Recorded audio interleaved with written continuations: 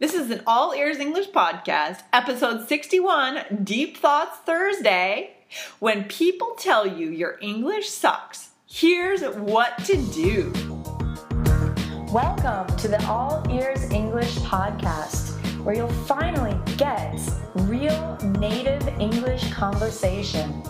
Now here are your hosts, Lindsay McMahon, the English adventurer, and Gabby Wallace, the language angel, coming to you from Boston, Massachusetts, USA. In this episode, you'll learn how to make negative comments your motivator to improve your English.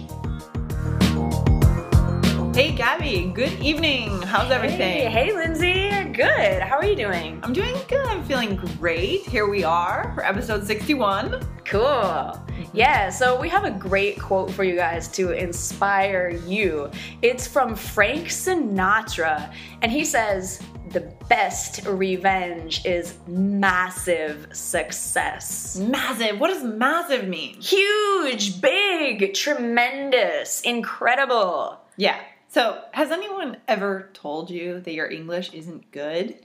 Actually, yeah. It's happened to you? It's happened to me. It's happened in other languages, you know, where like I thought I was completely fluent in Spanish, and then someone asked me like, do you speak Spanish? Because Really? they didn't think I was doing a very good job. Oh my god, Yeah. that's so rude. I can't believe they said that to you. Well, and that's where this quote and this idea of, you know, people telling you your English sucks come together, because I think the best way to deal with that when people tell you you can't speak English is to get back at them, to have revenge by really improving your language skills. What do you think, Lindsay? Yeah, I really find that when someone tells me I can't do something, I find that it's a huge motivator.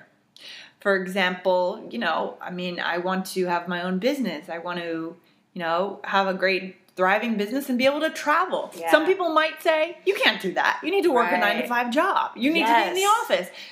There's nothing more motivating to me than to have someone say that, because I'm going to go and prove them wrong. That's right. Those naysayers, Exactly. right? The people who say, no, you can't do that. It's a naysayer, and the best revenge is just to prove them wrong. Yeah, and understand that their comment to you is more about them than it is about you. Right. About the insecurities that they feel about themselves, or disappointments that they haven't accomplished their own goals.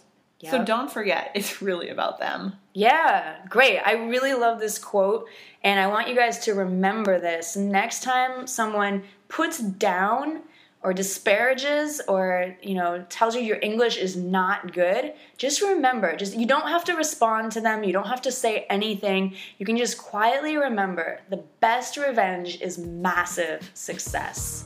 Thank you. That's awesome. Before we end today, we want to let you know about our special premium transcripts.